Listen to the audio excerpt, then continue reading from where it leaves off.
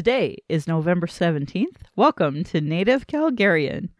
Native Calgarian is being recorded on the lands of the Blackfoot Confederacy. The Blackfoot south of the imposed U.S.-Canadian border are the Blackfeet.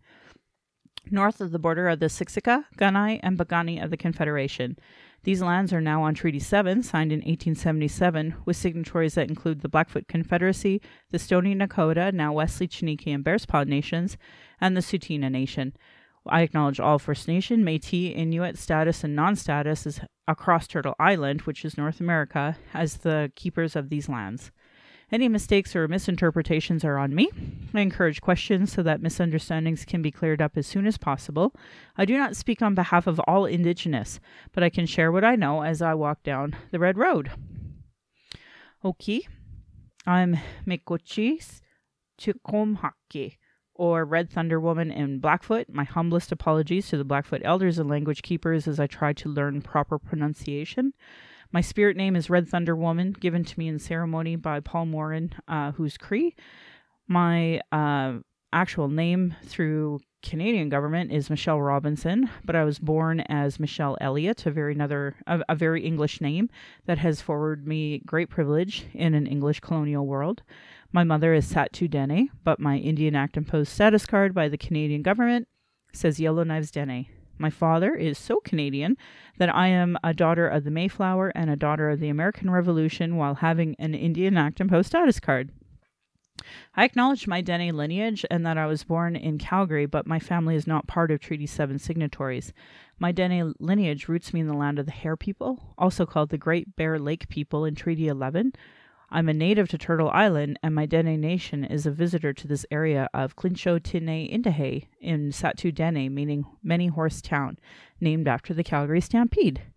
I want to say thank you for all of the people that have pledged and supported on my Patreon account: Amanda, Ashley, Beatrice, Diana, Dustin, Joni, Judy, Julie, Kenna, Matt, Nathan, Sharon, The Sprawl, Tiffany, and Victoria.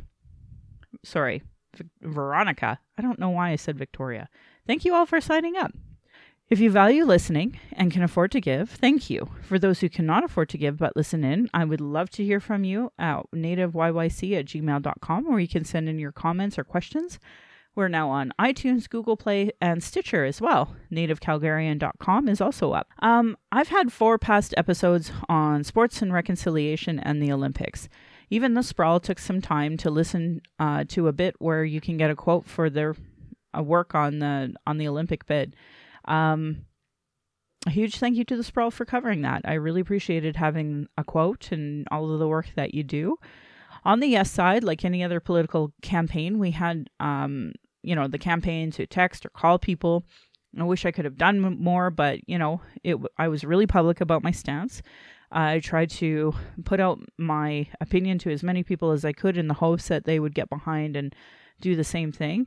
I encouraged others to volunteer so we could get enough votes.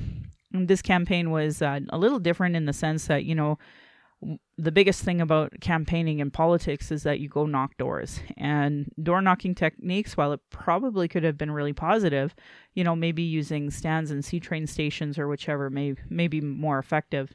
So November 13th was the actual vote, just a Tuesday. So we had our regular routine that day. My daughter went to martial arts. And then after everything was said and done, we had our homework done. We were ready to go for the night. That was when we headed over to the Yes campaign for the end of the campaign gathering. And I did a live video. So the city said that the results for the campaign would be done by 10 p.m. and that they would give us a 15 minutes heads up.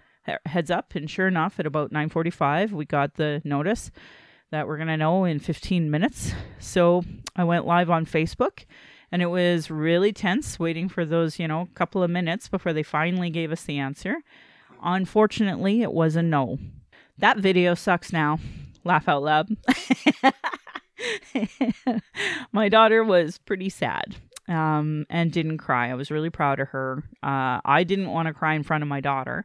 I don't know if I ever did cry about that one, actually, even when I was alone. I do cry a lot when I'm alone. I think that's healing. I think it's really good to be honest about that. Anyway, we cleared up our bill at the family restaurant that we were at and headed home so we wouldn't be too tired.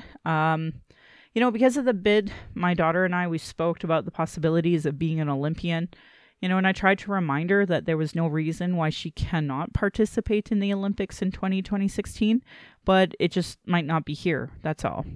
Her class was asked to write down their thoughts on the vote, and I was really proud of her for talking about losing the investment from the IOC, federal and provincial governments to upgrade our facilities. She also spoke about not being able to volunteer for the event, and I had no idea that she wanted to volunteer, so I was super proud of her.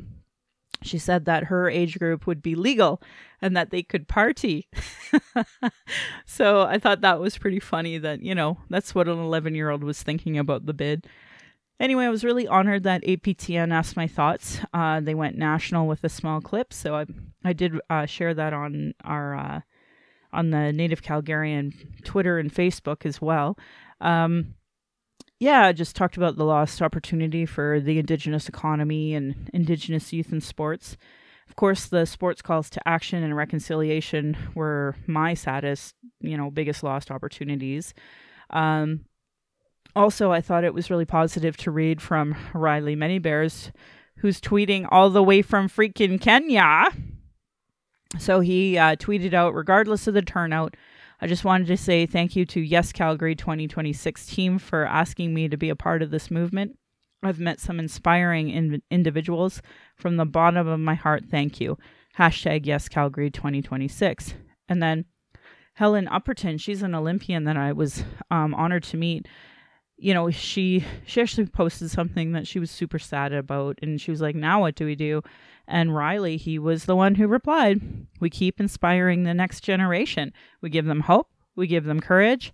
We show them that sports can unite people, and that's what role models do. And I always thought that was such a great reply. I was really proud of him for that. So, same thing for me. I really felt honored. I would have never met Riley if it wasn't for this Olympic bid. I met 2 Olympians I would have never met. I got to hold their medals, and I would have never had that opportunity. I got to meet a sports agent who happens to be Jordan Tutu's sport agent as well. And really nice man, Russell. He genuinely cared about the idea of reconciliation. And as did, Jason. He was kind of the front man for the whole conversation. I'm sure you've seen him in the news and on Twitter and on Facebook talking about Yes Calgary. And I got to meet Stephen Carter, and I talked a bit about him before on the podcast, and it was really actually refreshing to meet him, because it's one thing to know each other on Twitter or on Facebook and, politically disagree or block each other. He blocked me at one point. But now that I've met him, I kind of understand a little more where he's coming from, and, and he's just a decent guy, right? So yeah, I felt really lucky to meet a lot of people. I experienced some microaggressions from some of the other volunteers, but then I met other volunteers that went out of their way to say hi to me. So, it just is what it is. And I know that this group of people are really motivated to continue good work. So I'm really excited about what the future could look like, regardless of us losing this bid. And I'm hoping, again, because of the conversations that we had, that maybe, just maybe, there will be a few more people interested in implementing the sports calls to action, which, again, is a conversation I probably never would have come across had I, not been a part of this Olympic bid. So I'm really grateful to everybody for that. So I guess with that, I wanted to say I came across a fellow that was a hard no, and he received a text from Yes Calgary in Urdu and got everyone to change their vote, because Yes Calgary took the time to do that translation. I need to get all the calls to action in different languages. And if you can work on that in your circles, please know I would support you 100%. I'm sure those ideas are out there. So if you already know of that work getting done, please just send me a link, because I know that my nonprofit, and I think everybody would really benefit from having different languages when it comes to the calls to action. And especially, 93, 94 are both about newcomers coming to Canada. Well, how great would it be if that was part of the brochure that we gave out to them in their language, also the 94 calls to action, so they have an understanding. So Anyway, I just want to throw that out there. A huge thank you to Yes Calgary for inspiring me and starting conversations in my family that would have never taken place if it wasn't for the bid. So let's move on. I'm going to start talking about Indigenous issues and some of the news that has come across my feed in the last week. That's just like, ugh. I thought people knew these things. So anyway, I'm going to read you this headline. Indigenous women still being coerced into sterilizations across Canada, Ontario Senator says. And Canadian press published this, and I thought everyone knew. I thought everyone knew that Indigenous women are still in this position because, first of all, if you follow the Truth and Reconciliation calls to action, they have a health area, and 57, education for public servants. Racism is a huge health determinant for Indigenous people in Canada. Because people have all of these biases against Indigenous people, we don't get proper health care. I can't say that enough because people have biases against Indigenous people. Things like abortion and such are actually kind of pushed onto our people. Sterilization, been pushed on our people. Now, for people who may not have the history, you have to understand how Canada has been built on racism. There was lots of anti-Semitic belief systems when creating Alberta. Way back in 1928, they were all over the eugenics science. They thought that was Jim Dandy. So, the Legislative Assembly, they actually passed something called the Sexual Sterilization Act. And the whole point of it was to allow for sterilization of mentally disabled people in order to prevent transmission of undesirable traits to offspring, because they were morons and they actually thought that at the time. They thought mental illness, mental retardation, epilepsy, alcoholism, criminal behaviors, social defects. They thought prostitution and being LGBTQ2+ was something that needed to be eradicated.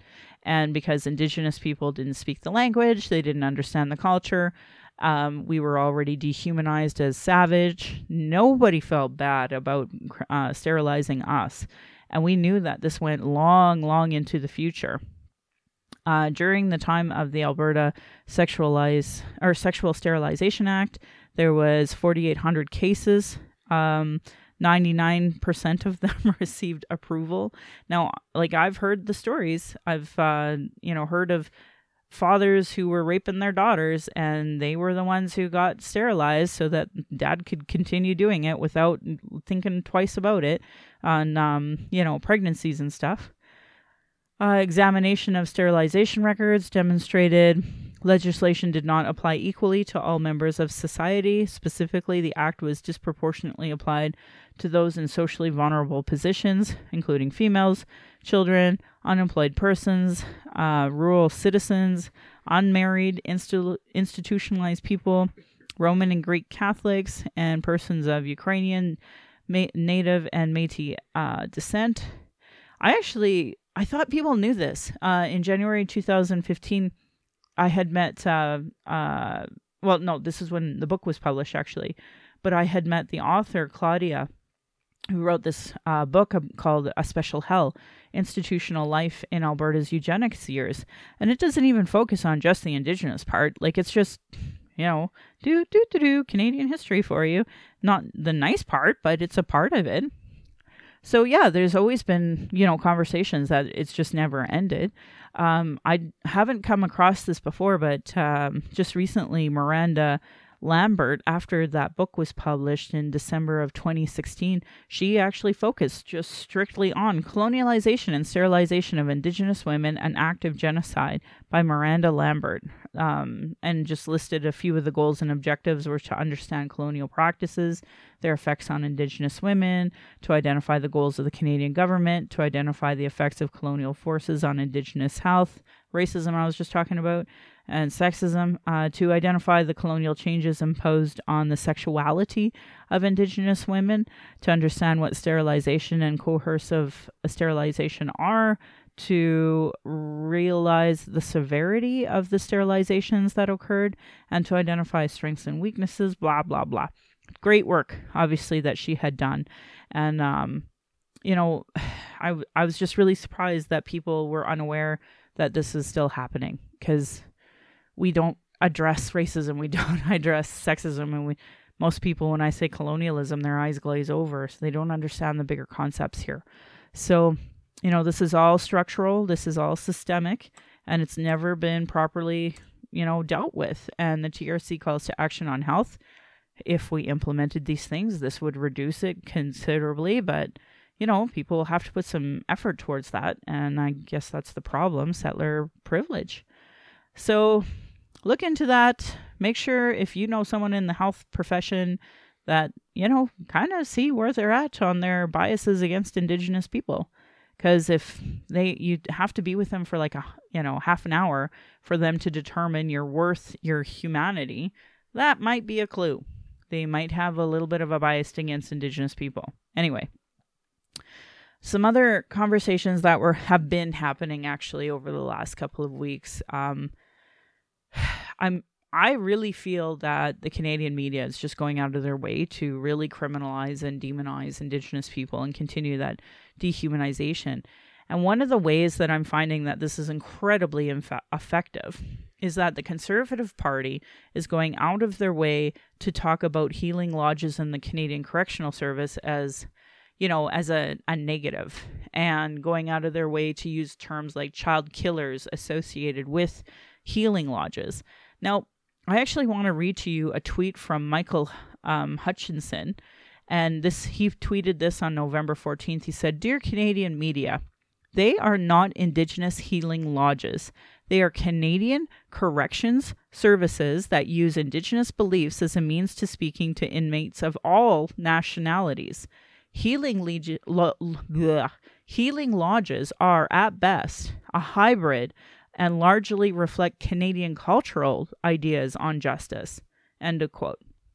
And I thought it was a really great conversation to have because, the Tory government right now is going out of their way to demonize, the Canadian correction services that they call healing lodges. But ultimately, they're under Canadian corrections jurisdiction. I bet there's close to zero or little Indigenous knowledge in it at all. I've seen racist comments all over the comments about, sweat lodges, and that no one is even talking about sweat lodges. But racists like to take it out and start talking about these things and demonizing our culture, as opposed to looking at the systemic problems that Canadian corrections has. There are reports after reports after reports on all of the issues in Corrections Canada. And yet you're using this as a platform to be racist against Indigenous. If you do not understand what I'm talking about, please send me an email so that I can try to dumb this down more, because this is the most ridiculous thing I am seeing. It's just perpetuating racism, and it's being done by the Tory government. Or I shouldn't even say that, the Tory official opposition in government. So if you're a Tory supporter and you're hearing this type of rhetoric, can you please start saying in these circles, that's actually not the way these things work, and this is actually Canadian corrections, not necessarily Indigenous led. It's not like we have no choices on these things. So, and it's not just Canadian or Indigenous people that are accessing this. It's all people. So it's not really Indigenous. Like, why people are calling this Indigenous at all, I don't even understand. So anyway, I just wanted to throw that out there because, it is very clearly being done in a racist manner online, whether it's through the comments or even the way the Canadian media is talking about it. And then to have the official opposition talking in such a derogatory way. People, this is settler privilege. This is racism. This is discrimination. This is bias against Indigenous people, because they're not even talking about it right. So I am going to direct everybody to Settler Fragility, Why Settler Privilege is So Hard to Talk About.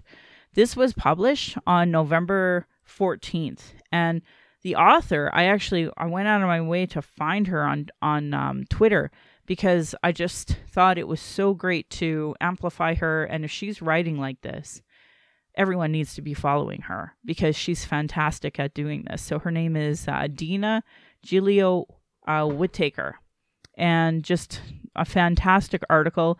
I asked her if I could actually print it off and give it to people because it's worth that. It's worth listening to. For those who've listened to me in the past, and I've talked about white fragility and the book that I have on white fragility, this is literally, I said then, I wish somebody would do settler fragility because it is different than just white fragility. And finally, we have an article that exactly hits this nail on the head because it is incredibly important for us to be talking about settler privilege and the lack of understanding that a lot of settlers have about the land that they're on. So if your, second language is English because you're from Austria or you're from India or you're from wherever in the world, like there needs to be an understanding that being a settler is not necessarily white, but it's pretty close to white. It's a colonial state. Like there's colonial thinking that people are missing.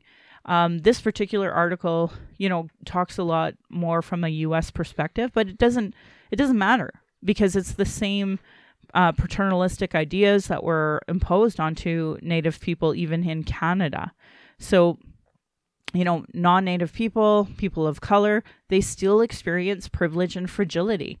And so many people do not understand this. And I really love that, she really puts it out here. I'm going to read you a little bit of this. She goes, all ranges of the political spectrum. On the liberal end, we see, I love Indians and Indian culture. I believe Native ancestry somewhere in my family tree. I've been oppressed too, even though I'm white. Or the classic, even though Indians didn't deserve what we did to them, the damage is done and there's nothing we can really do right to do those wrongs. And we should just move on, forget the past, and Indians should, get beyond their victimization. Or, we are all one people now. I'm a person of color and I'm subjected to racism, so I don't have settler privilege. Or, since I'm poor and I don't own any land, I don't have settler privilege. In the middle, we see, neither my ancestors killed anyone to be here. My people are not to blame. We can't apply the standards of today to the behavior of our European ancestors, which is an evasion of accountability, which she puts that out. Most Native Americans have white ancestry. This means that they're complicit in settler colonialism too. If everyone is to blame, then there's no one to blame. And then there's people on the right end of the spectrum that are like, Indians are all killing each other anyway when Europeans got here. Or, I'm Native American because I was born here. I get that all the time. That's a huge part of the reason why I named this podcast Native Calgarian. Because I don't know how many people I have met that are like, oh, I'm a Native Calgarian. And I ask them, really? What nation are you from? And they don't have an answer because they're actually not Native. So anyway, really great article. She talks a lot about the negative impacts of history, skin privilege, mixed blood. And apparently this isn't her first writing either. So there's some other great works that she's done called All the Real Indians Died Off and other 20 myths about Native Americans, As Long as the Grass Grows, the Indigenous Fight for Environmental Justice from Colonialism to Standing Rock. So you can follow her at DINAGWHIT on Twitter. So please do, because she's worth listening to and reading and continuing on. And I'm really assuming Dina is female. So my greatest apologies if I have that wrong. I'll try to find out more. If I need to come back to that, I will. Kind of like when I said earlier today, I got somebody's name wrong. Johnny Thunder. It's James Thunder. I don't know why I had it in my head. It's Johnny Thunder. But anyway, follow Reconciliation Thunder, and my apologies to James for not getting his name right in my earlier podcast. So let's move on. I had a hell of a week.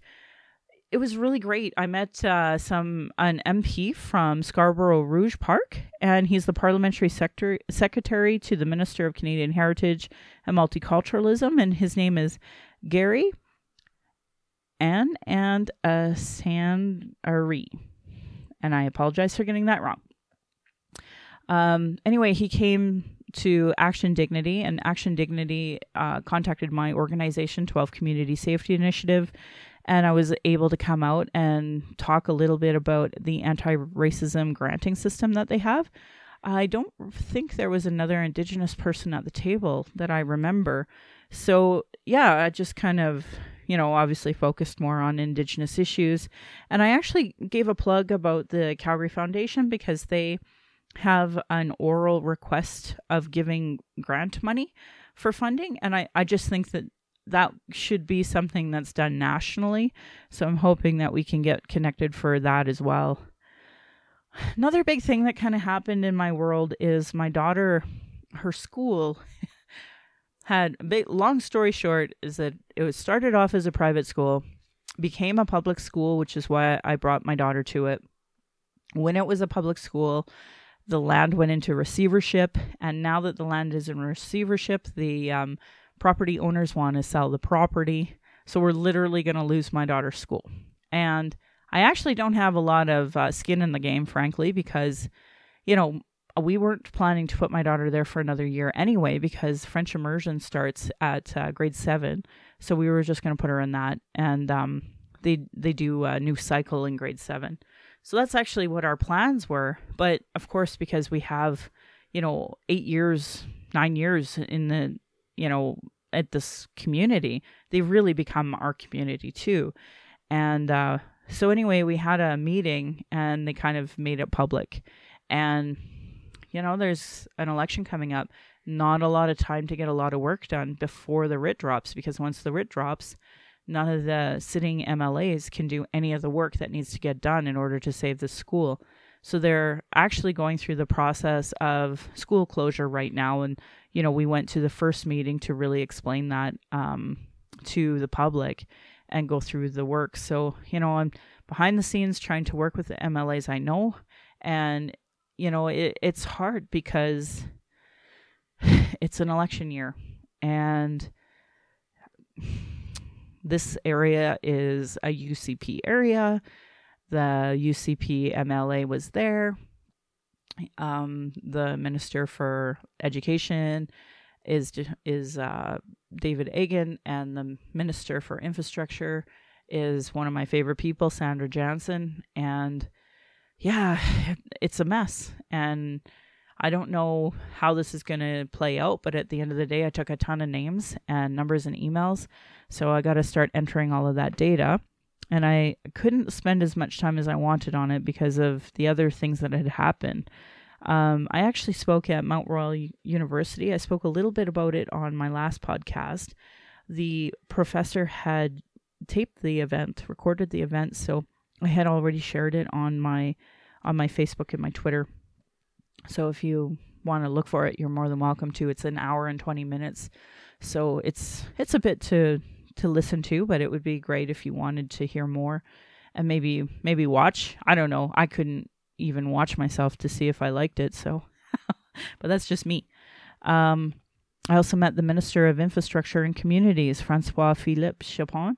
He's from Quebec, Shawinigan, Quebec, actually. So he was here on official business. For those who do not know, I work for 12 Community Safety Initiative, which is right on International Avenue, which is 17th Avenue on the southeast side. So not the part that has all the bars and stuff, but on the east side, we have all of these major, different foods.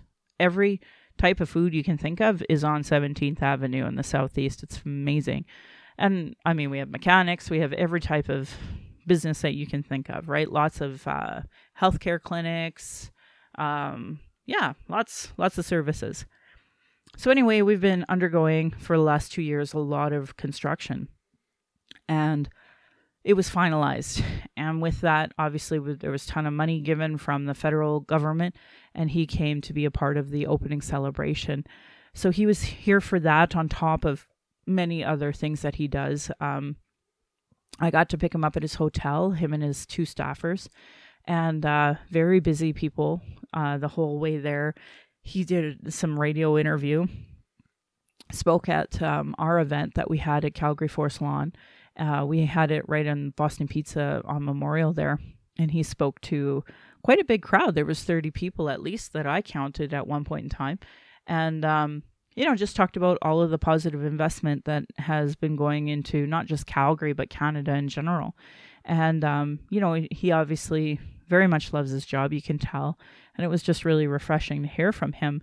And for those in politics that are interested in nerdy politics, things like I am, even though he came from Shawinigan, which for those who may recognize that riding, that's the riding where Jean Chrétien originally had and held, former prime minister.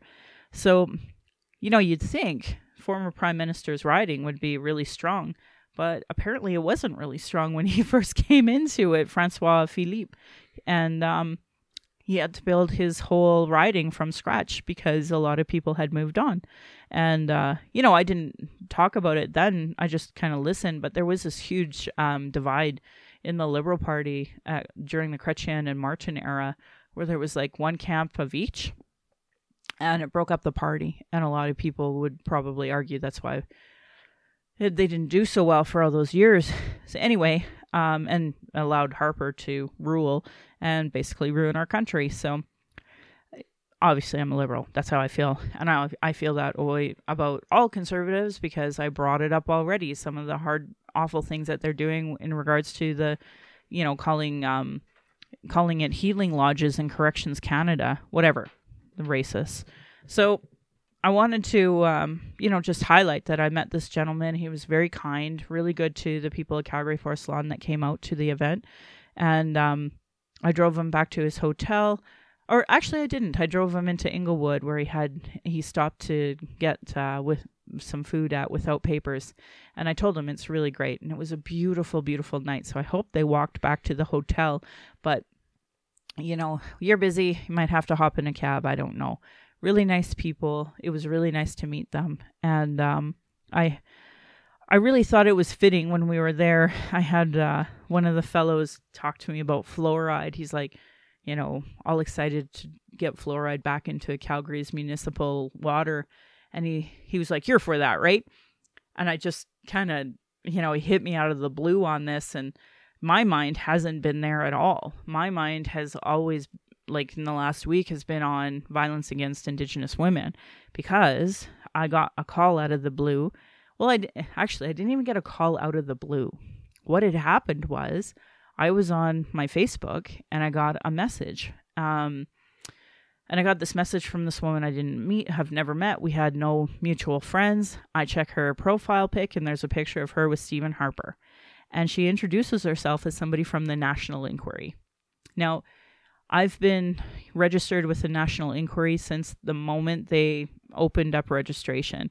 I'd been contacted previously by one of the people I have so much love and respect for, but had since left, and I don't want to name names because I don't know if it'd be appropriate. Anyway, she had to move on, and every time I tried to contact the Inquiry, it sounded like they had lost my contact information. I've never moved. I've never changed my number. My husband and I have had the same home number since 1995. We don't move.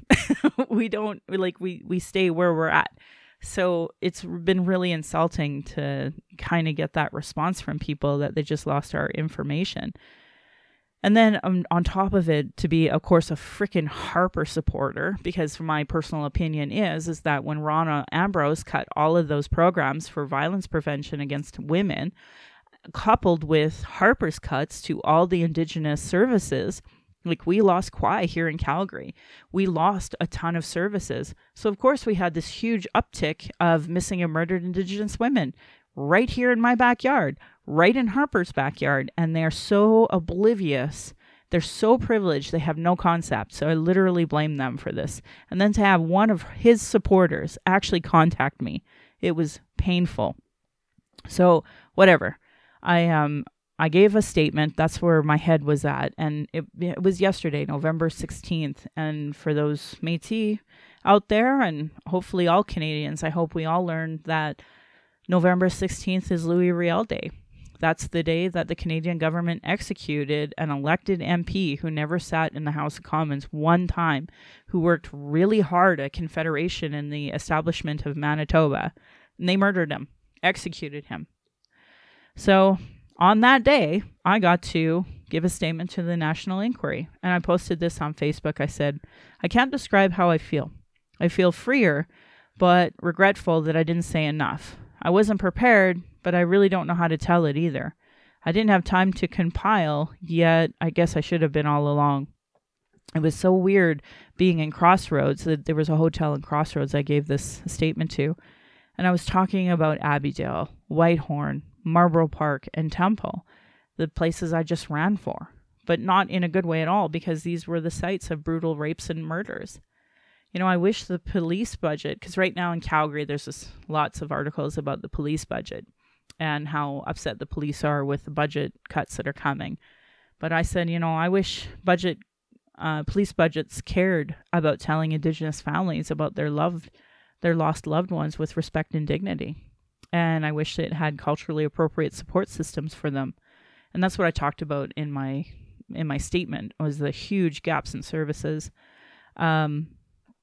I wish it had anti-racism training. I wish politicians that cared about fluoride cared a smidge more about dead women as a health crisis. You know, that was the fuel that made me run, but it's just too fringe to get support and votes. You know, I wish my voice was heard by all with those with the power to change it. Truth and Reconciliation Commission number 57, Indigenous education for public servants. You know, it's just too much for them to hear. Settler privilege on full display. How does a community heal without buy-in from all of the parties, whether non-Indigenous community, policing, municipal politicians, as well as the partisan parties at the provincial and federal levels? You know, one cycle of blue or the Tories in the next election, and it all goes back to being worse. So I have this constant anxiety about the future. You know, so I'll question myself, gaslight myself. You know, should I have kept it private? Now that it's done, how can I start to heal? You know, what does healing even look like? Knowing that it's not going to stop with all the settler privilege there is out there. And right now, there are 2 girls that I know are missing that I want safe.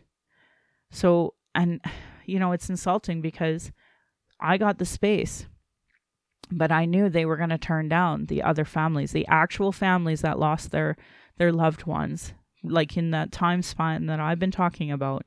They will never have a chance to heal, let alone tell their stories, because they were excluded because of the parameters of the National Inquiry.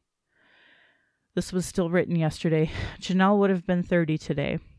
Tomorrow is the anniversary of her aunt's passing. I'm grateful for the text from someone that is an amazing person and an elder. I hate colonialism. I hate the ignorance. Structural racism, internalized racism. It just doesn't end.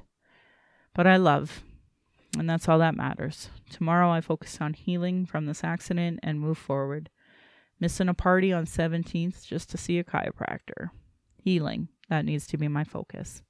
And you know, that's all I wrote, but obviously for me, it's really important that all Indigenous people go through their feelings and figure out, what is it that I'm feeling? What am I going through? And, you know, how do you heal in a system that doesn't really want you here and wants you eliminated?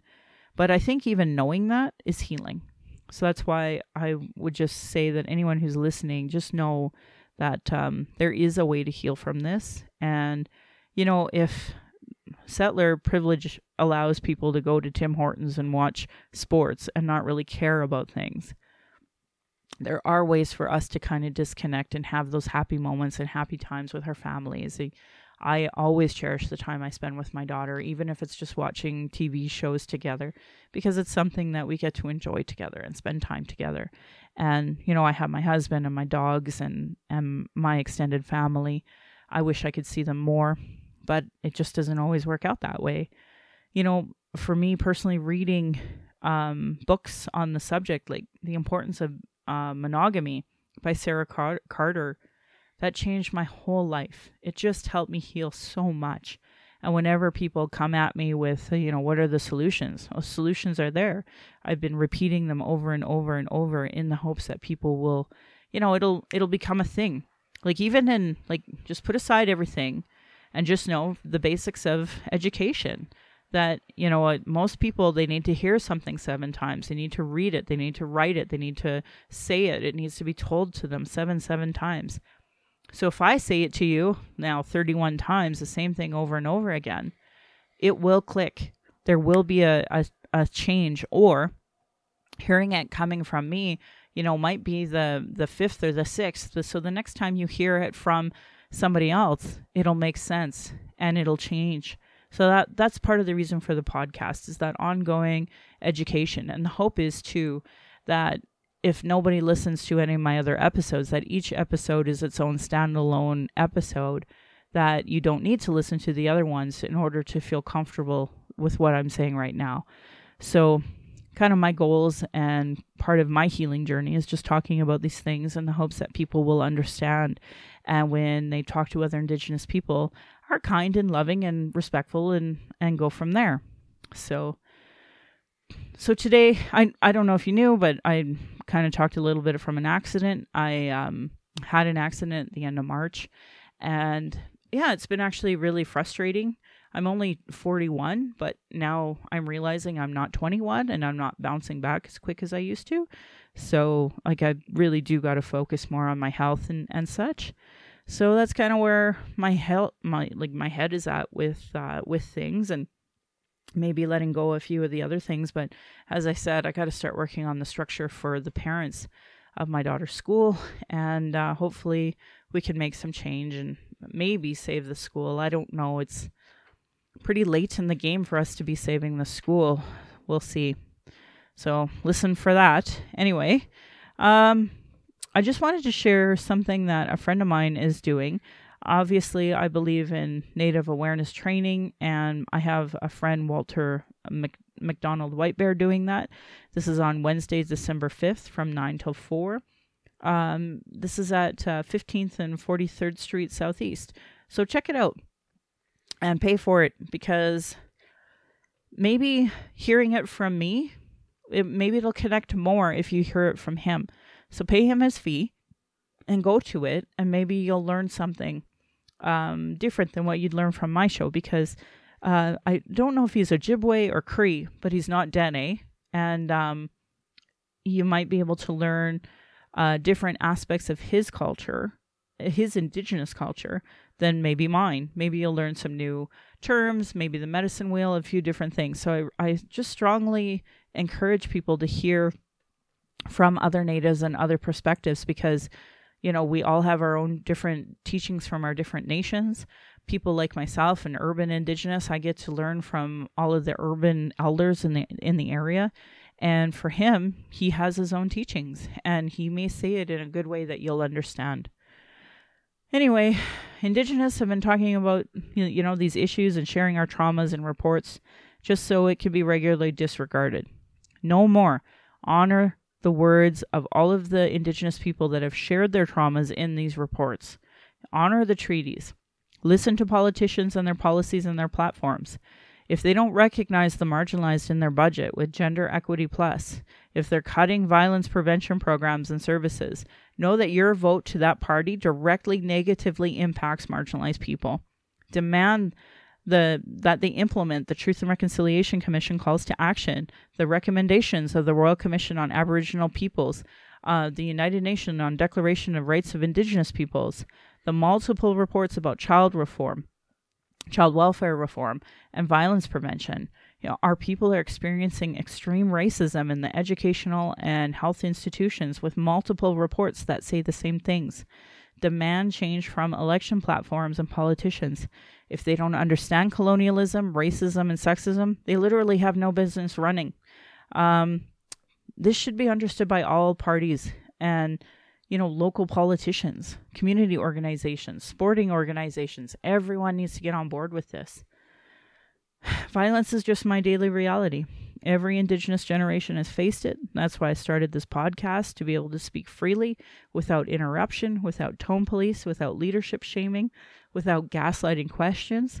Many people don't want to hear Indigenous opinion, but sure like to share theirs, and usually by people who don't know anything about Indigenous people. They don't know about colonialism. They don't know anything about the constant surveillance of Indigenous people. They don't know about why we're protesting or why we are having vigils, but we are still being surveilled while we have protests and vigils. They don't know anything about our rights. Typical microaggressions, people with internalized racism, people who are gatekeepers, people who survive off the status quo, people who are in their trauma and stop people from doing the work and depleting resources. Internalized and externalized racism is an everyday reality for Indigenous people. This is why I needed a podcast. My hope is that my family will be proud in the future as I discuss these things today. I usually talk about cultural safety. I usually put it at the start, but I started to do it at the end because I just want to make sure that for those who have listened to my first 30 episodes, this is the same thing that they're hearing. And for new people, this might be something new to you. I always start off with the land acknowledgement because land acknowledgement is inclusive to Indigenous people, but it also recognizes the gravity of colonialism. Other cultural safe spaces that you can put into action is that, you got to start to do something. Having good intentions is not enough. Taking action to make change, speak out against racism, ask questions with those with more understanding, find allies, take responsibility for your own learning, read, reflect, and ask questions. Take time for self-reflection. Be aware of your own assumptions and biases. If you're listening to this episode and wondering, I wonder what kind of, upbringing she had, or if you're judging whether or not I was a sex worker, or if you're judging whether or not I'm a lesbian, and if you're deciding if I drink too much alcohol that I may be living a high-risk lifestyle.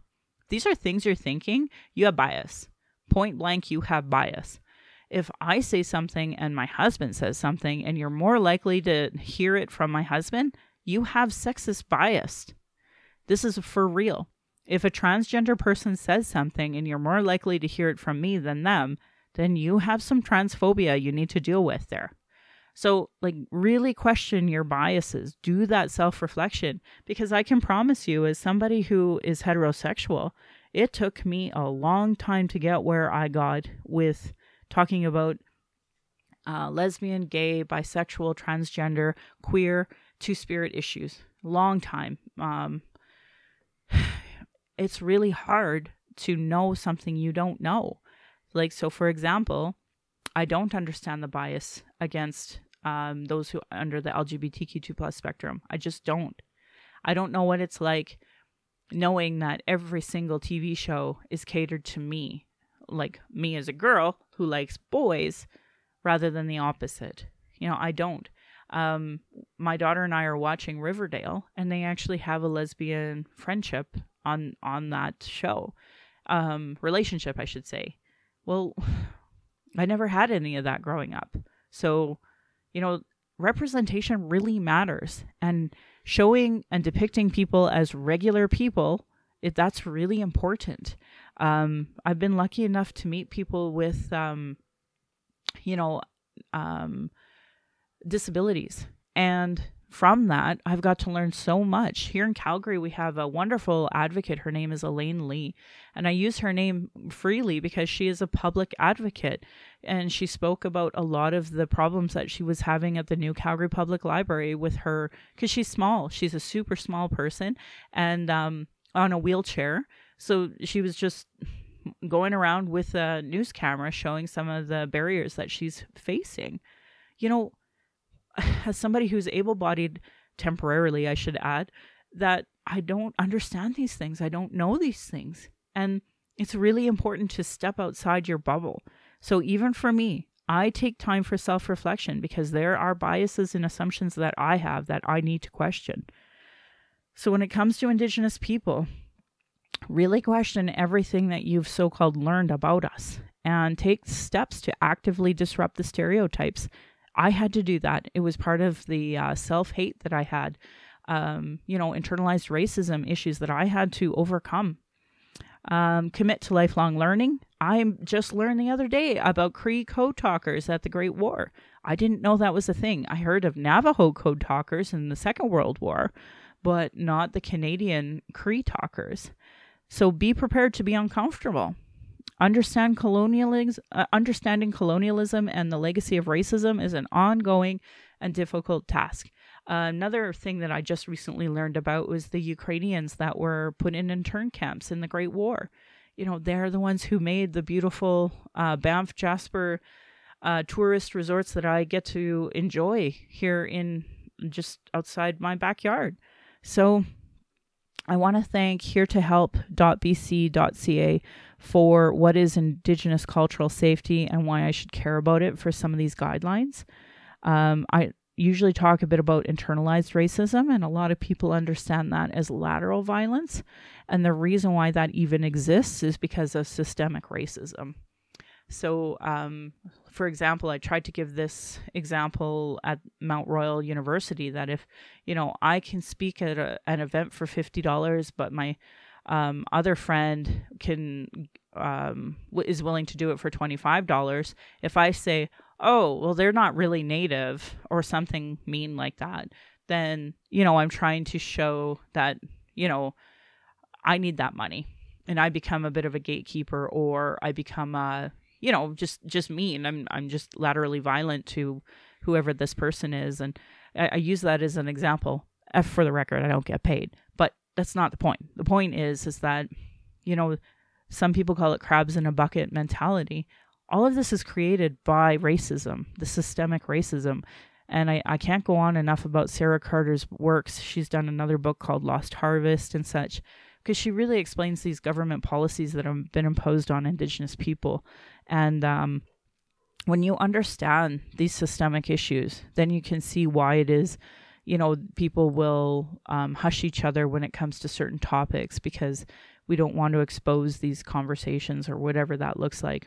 But you can Google internalized racism, and racialequitytools.org has a bit more of a conversation about, the different dimensions of racism, internalized racism. Another thing that I tried to educate people on is, what do you do when you see somebody being harassed? And when I say somebody, I mean somebody who's being racist, and someone who's being anti-Black, anti-Muslim, anti-trans, anti-Indigenous, anti-whatever, some type of oppressive, violence or harassment, and what to do when you see that. You can make your presence known as a witness if it's safe to do so, and the person consents, film and record the incident. It's a lot easier to delete that video than it is to wish you had taken it or at a later time. And I actually have found in all my years of activism, recording something de-escalates something immediately, because somebody can be a real jerk off, and the moment they're on video, they don't want to be recorded in that way anymore, and they de-escalate. Same thing with police. I've been at protests that they've been very rude to certain individuals, and when I start recording them, all of a sudden it de-escalates the whole situation.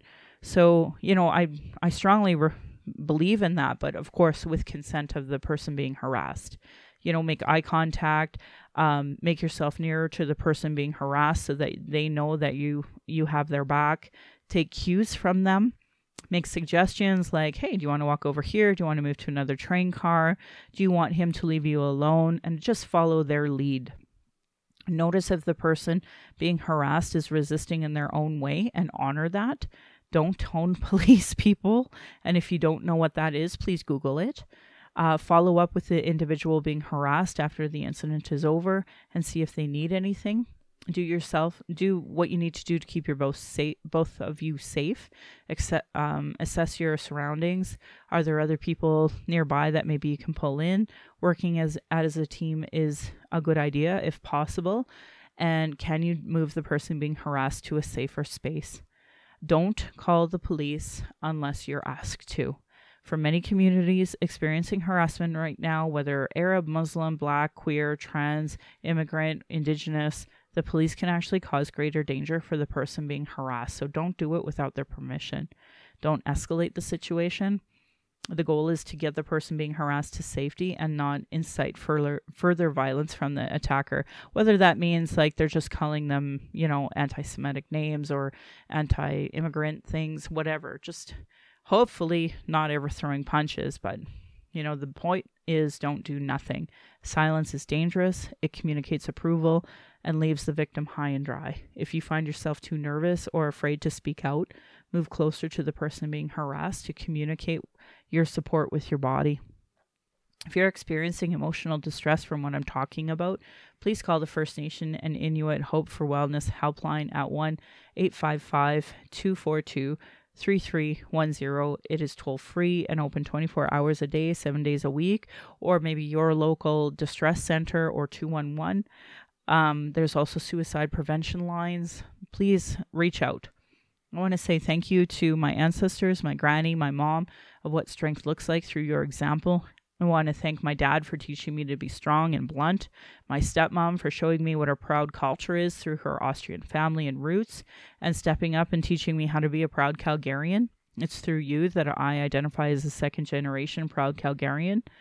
I want to thank my husband Darcy for producing and editing the show, on top of being my husband, my childhood friend, father of our child, and a support down my journey of the Red Road. He has witnessed decades of racism and sexism that I have experienced. To our child, who we are blessed to learn from every day, we are honored you chose us. You give us daily accountability to be better, stronger people.